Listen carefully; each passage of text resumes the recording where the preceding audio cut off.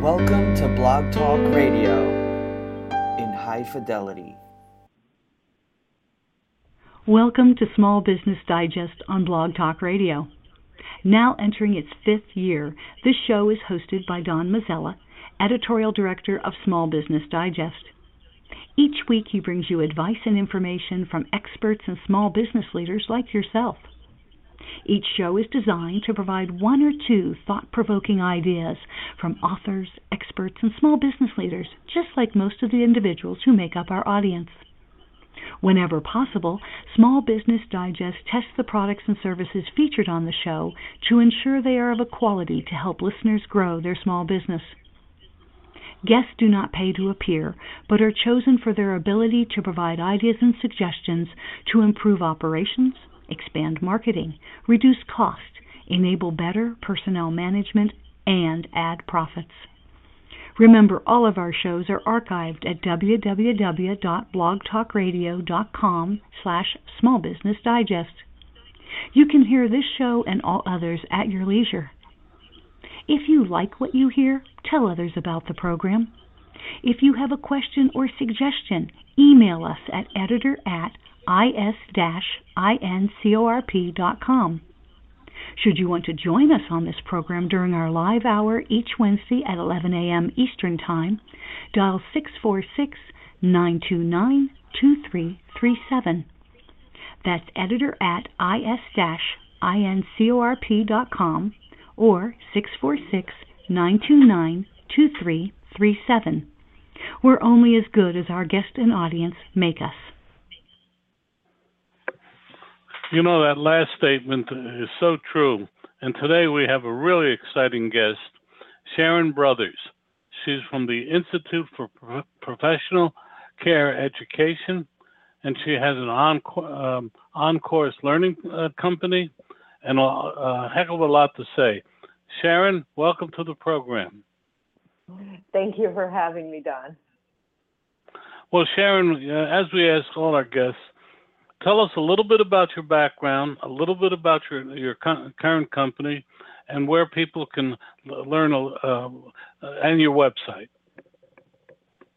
Sure. Thank you for the opportunity to share something I'm very excited about and something I'm very passionate about, and that is the highest quality care we can provide for aging adults today. And so I started out in the business. I have an advanced degree in social work, and I knew that what I wanted to do with my life was make a difference in senior care. It happens to be an area that I'm passionate about, helping people who have this life history and who've often done these amazing, amazing things, and then they get to the point in life where I find myself getting there very quickly as well, where you need a little bit of help. And providing that help with dignity, with respect, with the best care we possibly can is something I've been passionate about all my life. So I was lucky to have opportunities to get involved in assisted living, in long-term care and retirement kinds of settings, and ended up building and owning and operating a group of care communities for people with dementia or Alzheimer's care, which is a really, really wonderful kind of environment where you could genuinely make a difference in the lives, not only of the people who lived in our community, but also in their families, who often would come to us absolutely desperate for some kind of help that preserved the dignity of their loved one, even when they're suffering from memory loss and dementia. And so I did that for, about 15 years, and had that opportunity to sell the communities that I wasn't looking for, just sort of happened out of the blue. And it was one of those too good to pass up kind of opportunities. And I said, this is a sign I'm meant to do something different with the rest of my career. And what I did was take all of those years as a provider of service and focus that on training the next generation of care providers, not just the hands-on caregivers, but the owners, the operators, the managers, the nurses, the supervisors who managed and built those caregiving teams. And that's been a really exciting journey this last decade of mine, where I've built from notes on a napkin, a training company that literally trains hundreds of thousands of individuals across the globe in how to be the best caregiver they can be. My company is the Institute for Professional Care Education, which is a mouthful, so it's IPCED.com if you want to go to our website. And we sold this business about a year ago, became part of OnCourse Learning, which is a education company that's many times larger than IPCED. And it's an exciting place for me now to watch my company continue to grow as part of a bigger company. So that's, in a nutshell, my journey and some of the things that I'm passionate about and what we're doing now to help improve the quality of care. And even more importantly, and maybe more in tune with this business, help small businesses do well. Dan, I'm not doing a show. I'll call you back. I'm sorry? So right. we're focused on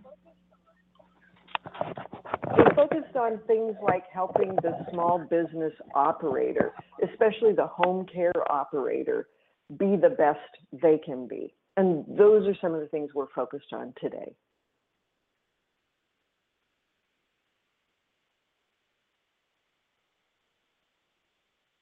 Sharon, do you hear me? I do hear you. Do you hear me now?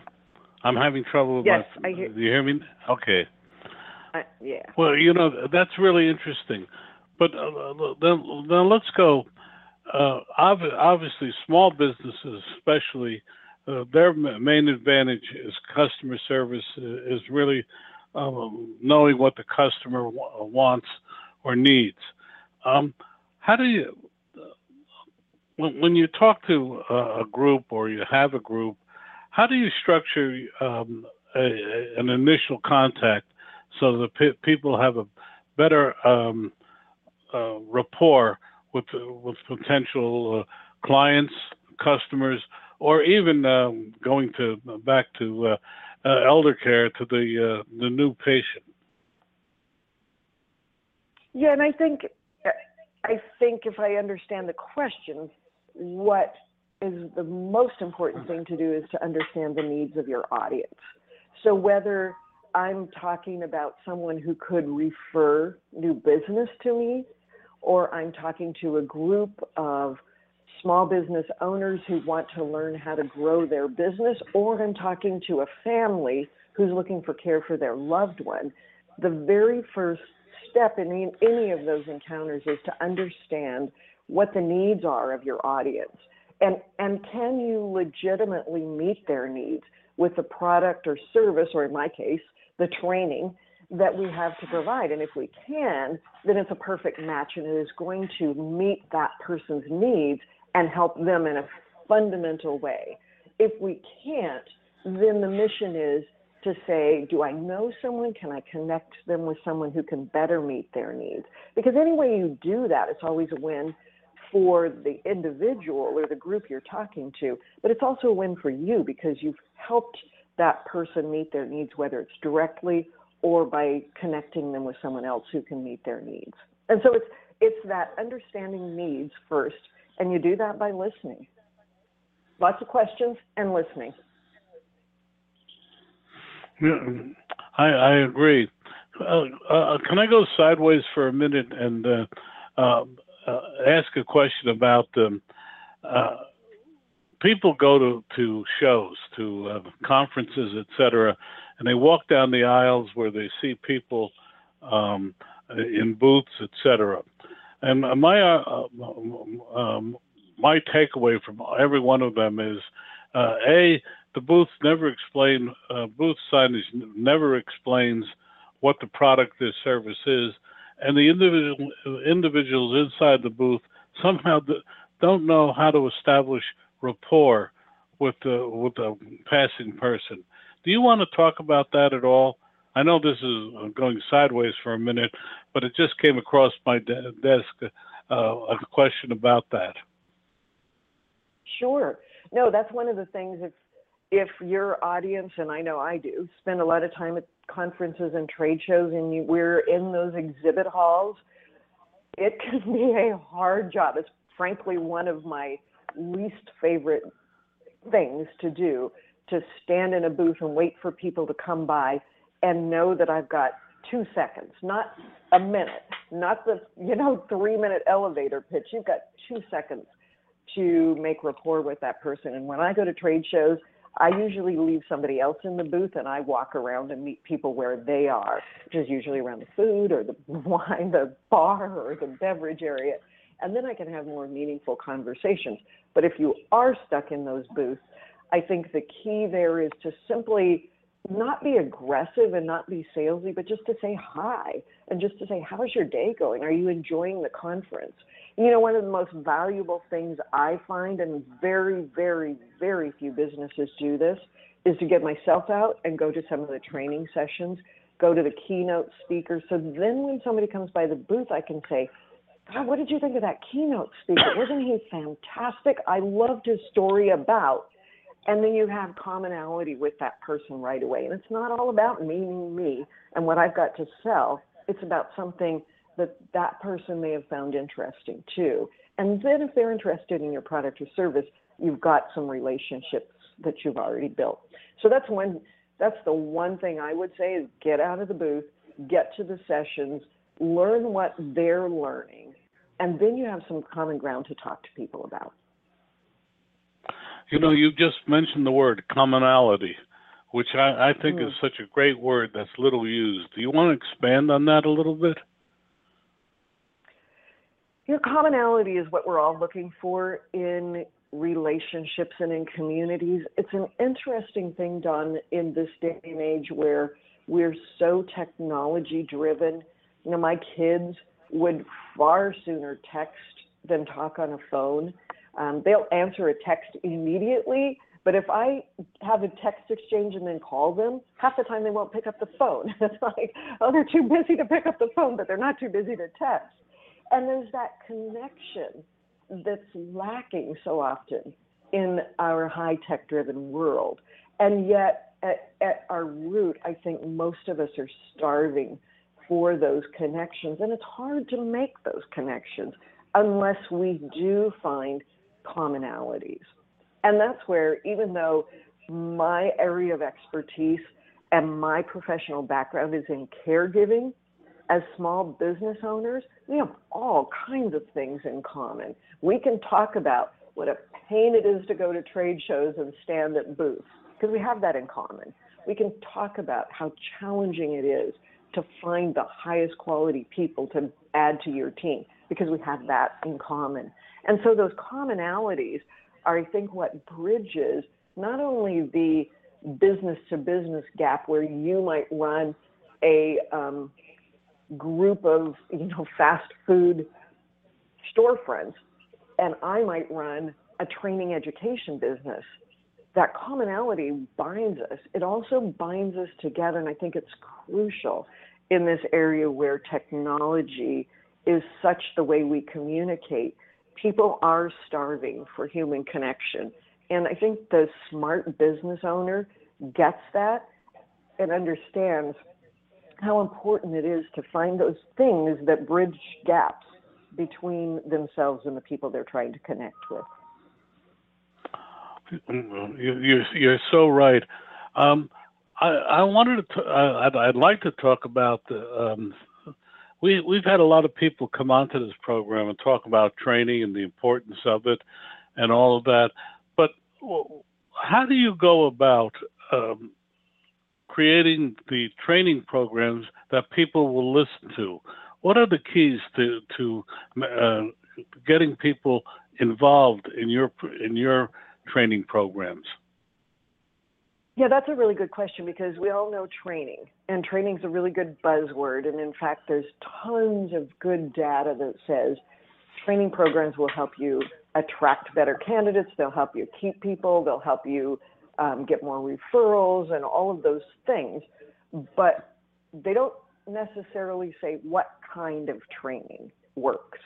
And for me, it is not about just checking a box and offering training. It is about making training that changes people's values, attitudes, and behaviors. And if training isn't doing those three things, it's a waste of your time and a waste of your money. And as you can tell, I don't mince words on that. I believe that absolutely. Training has to change outcomes, or it is not of value. And so then the question is, what kind of training, and how do you get training that changes values, attitudes, and behaviors, that produces a benefit and outcome? And, I was lucky in starting my business because I had been in the business of caregiving for the last decade and a half. And so I knew what the work was. I knew who my audience was. I knew what their attention span was and their daily workload. And I could say, nope, that training's not going to work, or yep, that training's going to work. And one of the things I knew about the people I was trying to create training for was training had to be fun. We could not put one more chore into the hands of caregivers, for example, and say, oh, now you've got to do this on top of everything else you've got to do.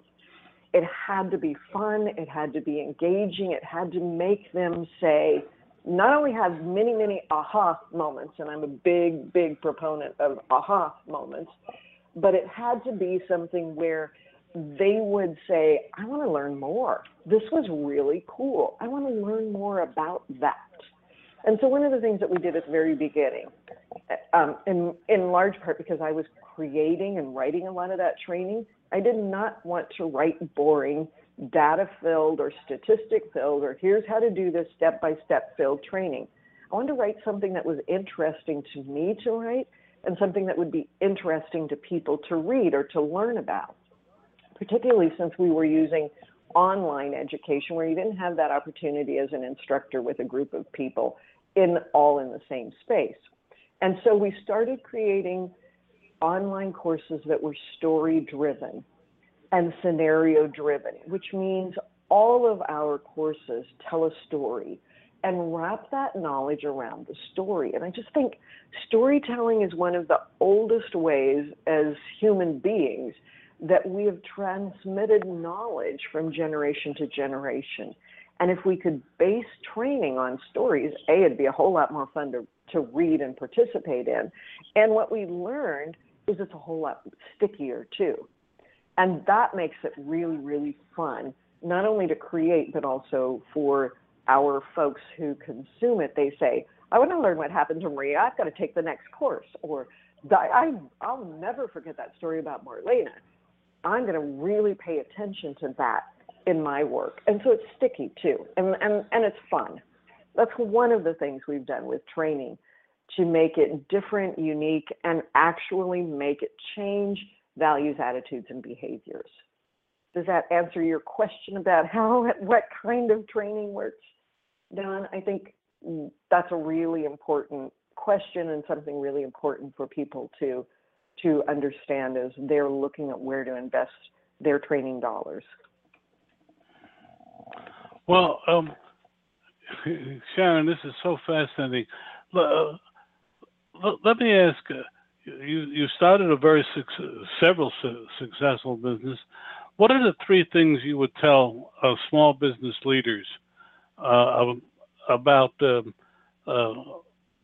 they should know when starting a business?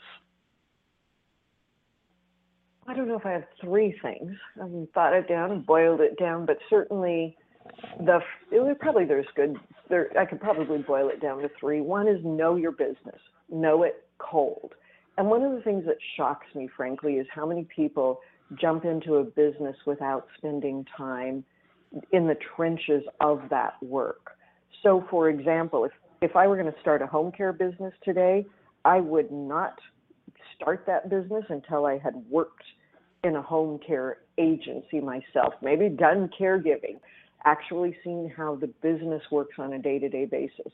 You have to understand every element. It's sort of like that, what's that Undercover Boss show where the boss goes in and works on the line and goes, wow, I had no idea this is what the work really felt like. You're not going to be awesome business owner if you don't know what the work really feels like. So that's the first thing. Do your homework. The second thing is obviously have a depth of financial backing so you can weather the storm. No matter how good your business is, and you mentioned this, Don, too, is why did I get out of the business of owning assisted living in such a time when aging is booming? You know, there's so many businesses that from the outside we say, that business is booming. That industry has to be booming. Look at how many people are getting old. I've got to create an assisted living community or a home care agency. It's a no-fail proposition. And guess how many of those fail? Because people either don't have the financial depth to weather that startup challenge, and there will be startup challenges, or they don't know the business. The third thing, and this is actually probably the first thing once you've done those two fundamentals, is invest time in building the very best team you can. You know, I learned in having several assisted living communities that my communities were only as good as the people who managed them and the people who provided care. It did not matter how smart I was, how deep my pockets were, or how much I knew about the business. If the people who were actually hands-on providing that service and managing those teams were not the best in the business. If they were the best in the business, my job was easy. I'd go take them to lunch and celebrate everybody's successes. If they weren't the best in the business, I had all kinds of problems.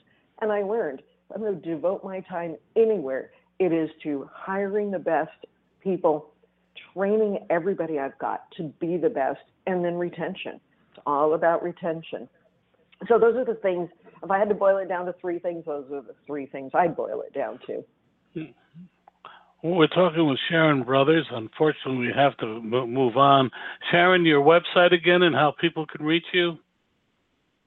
www.ipced.com.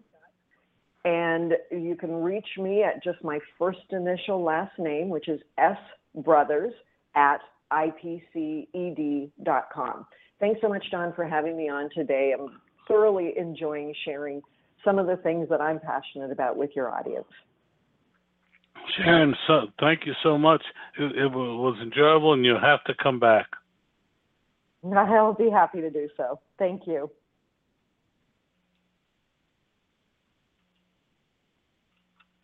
Our next guest is Jeanette Kildvad. She's calling in from Denmark. Did I pronounce the name correctly, Jeanette? Yeah, it's perfect. Jeanette Kildvad. It's perfect. Well, I often have difficulty with names, but you're here. You're a best-selling author. Yes. It's called You Are Worthier, A Guide to Improving Your Illness or Injury on the Road to Recovery. And you're calling from Denmark, from an island. I happen to love your country. So, Jeanette, tell us about your island, your country, your book, and everything else. Yes, I come from Denmark, and I come from an island, a green island. It's very beautiful here. I will say the weather is not perfect today, but it's still green and lovely. And I wrote this book, You Are Worthier, because I was in a bad car accident years ago, and it took me years to recover. And I felt very lost after the accident. I didn't know what to do, and I needed someone or something that could guide me. So when I recovered and I feel well today and I have a great life, I decided to write the book that I needed myself back then, so that I can help and inspire other people. Okay. And what's your book all about? It's a lot of methods, how you can heal yourself, how you can listen to your inner voice, how you can know your symptoms better, because I think that often we contact a doctor or we get a lot of medicine, and sometimes we need it, but other times there's so much we can do ourselves, and especially if we feel stressed, that we can also do a lot of that when we listen to our inner voice and we ask ourselves, how can I get rid of the pain, or how can I feel more safe, or how can I feel more happy, then it's like our brains start to direct us in show us new direction in life.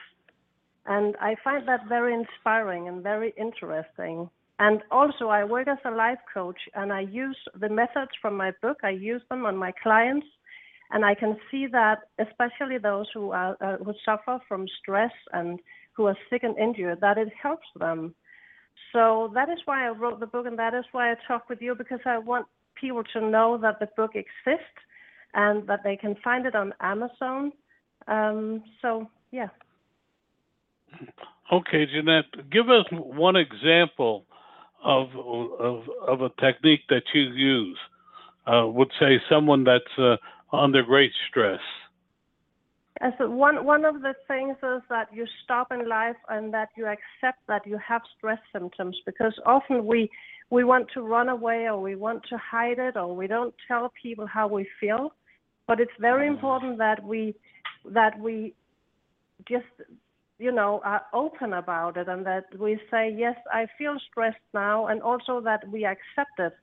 And it can be very hard to accept that we have these symptoms, but that is the way where we can say, okay, I want to accept it, so that I can look into a bright future, so I can focus on a bright future. And I also want to say that when you accept, that is not the same as giving up. It's more a way for you to say, I accept that I have these symptoms, and that I look in new possibilities in life. And the best way I can describe these new life possibilities is that if you imagine that you go outside in the darkness and you look up and you see the stars, and you just see few stars in the beginning, but the longer time you stand there, the more stars you see. I think we have all tried it, where we think, where did these stars come from? And that is the same with the life possibilities. The more you look at your life possibilities and skills and personalities, the more you will see. Well, that's very interesting. And you say a very interesting point. By admitting it, some people think that they're admitting defeat. And you're saying that's not the case. It's actually a way of releasing stress. Am I hearing you correctly? Yes, that you have to... What? Excuse me? No, you first. Go ahead. No, sorry. Can you repeat it? No, I was saying I interrupted you. You were about to say something more. Please say it. Yeah, sorry. It was just that I think it's very important that you focus on your new bright future, that you say if you have been in an accident, or if you get sick, or you just have to accept that you can't get your old life back, but maybe you will get a life that is even better. That was what happened to me after the accident. I was so sad in the beginning, and I just wanted my old life back. I couldn't understand why it happened to me. But then I started to look in new direction, and I just saw that there were so many other things that I could do, and now my life is better than ever. And that is why I want to take people's hand and say, I can guide you, and I can guide you into a better life than you may ever expected. Well, let's, if I may, let me explore it a little bit and ask you this. What did you do before the accident, and what are you doing after the accident? Before the accident, I worked with children, and I found it interesting. My plan was that I would be a therapist. I wanted to have my own clinic, but I got so many symptoms after the accident. It was a truck that hit my car on the highway, and I hurted my back and my neck and my head, and so I couldn't study. I couldn't work for years. And I just felt that I lost so many skills and that I lost my personality. But then I started writing, and I found out that all these methods that I could go out and inspire people. And today I work as a life coach. And I just feel that if the accident hadn't happened, then I'm not sure that my life would have been so great as it is right now. And when I work with people, I had a client, and he had so many stress symptoms, and he couldn't work, and he put on a lot of weight, and he didn't eat healthy things. And after 3-4 sessions, we just took small steps, and I asked him questions like, what makes you happy? What makes you free? What would you do if no one could judge you? And he told me that, I want to go out and speak in front of people, and I want to do this and that. And then we changed direction in his life. And he actually called me a few days ago and said that he felt so good, and that he felt that life was way better now than before he got stressed. So my point is that sometimes bad things happen in our life, but it doesn't have to be the end of the world. And I just want to say that we can always change direction. We just have to see the possibilities. You know, you are so right. That is a very profound statement that I couldn't agree with you more. There's a saying here in America: if life gives you lemons, make lemonade. And that's what, in effect, you're saying. Yes. Am I correct? Exactly. Yes, you are correct. But it can be very hard to see it when you suddenly get into an accident or when bad things happen. And I think we have all tried it, that we have been in a situation where we think, I will never be happy again. And that is why I found it so important to write this book as a guidance, where I can take people's hand and lead them from the darkness or the gray energy and into the good life again. Because this is what I do for a living here, and I can see that it works and that it helps so many people. Well, I can see that. How do people find you, and what are the types of people that come to a life coach like yourself? At the moment, it's a lot of businessmen who has stress symptoms. I see a lot of them at the moment. And some of them are so afraid to lose their job. They have worked so hard for their job. And they are, of course, afraid of, if I lose my job, then I lose money. And I always tell them that don't be afraid. We just have to stop for a moment, and we have to find out what we can do. And there was a businessman, and he said that he didn't know why he felt stressed, but he had a lot of stress symptoms. He couldn't eat. He couldn't sleep at night. And what we found out was that he was never alone. So I said to him, can you find 20 minutes every day where you are at peace, and where you go to a lake or the water, the beach, because it has a very healing effect on us people. And he did that 20 minutes every day. And then he said, the session after, he said he already felt so much better. So sometimes we just have to take small steps and to see, okay, I can do this. And then when it works, then we take another step.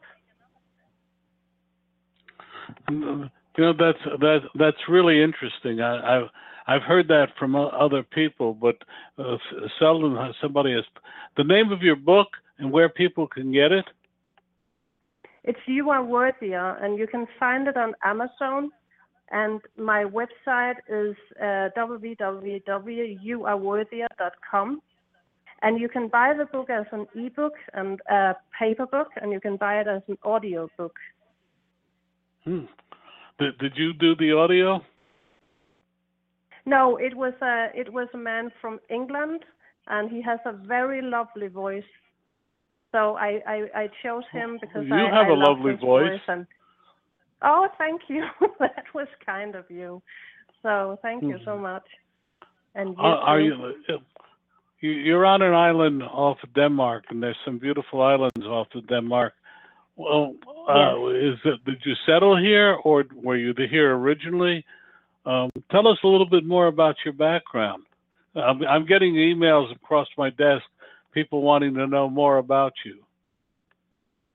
Yes, I had an education 3.5 years. That took 3.5 years, and I worked with children, and I worked with homeless, and I did that for many years. And then I got a coaching education, and I, of course, spent a lot of time on this injury after the accident. And now I'm healed, and I have worked as a life coach for a year. So that is my background. Well, you came to us through a service that I use. What made you decide to try to come here to America and talk about your book? It was because I think that there's so many people who don't get the help that they deserve. And I just decided that I wanted to go. I was in New Orleans 2 weeks ago, and I was in Florida 2 weeks ago, where I was in the TV for interviews. And I think that the more people I can reach and, show these methods and inspire, the better it will be, because I really needed that help myself back then. And like I said, I felt so lost. So now I feel well. I have healed, and now I feel that I can go out and help people. And that is something that I would like to do for the rest of my life, because I can see that I can help people with this book and these methods. Well, before we let you go, give us another example of how you help someone through the methods in your book. Excuse me, what did you say? What was the last? Give us another example of how you help people. You've given us one where you told a man to go to the beach and take some alone time. Give us another example. People are always... I can give you an example. It was a woman, and she had been so busy her entire life, and she had done everything that her parents expected, that her surrounding expected. And I told her to listen to her inner voice instead and do what she found interesting, what she would like to do, because she was so unhappy.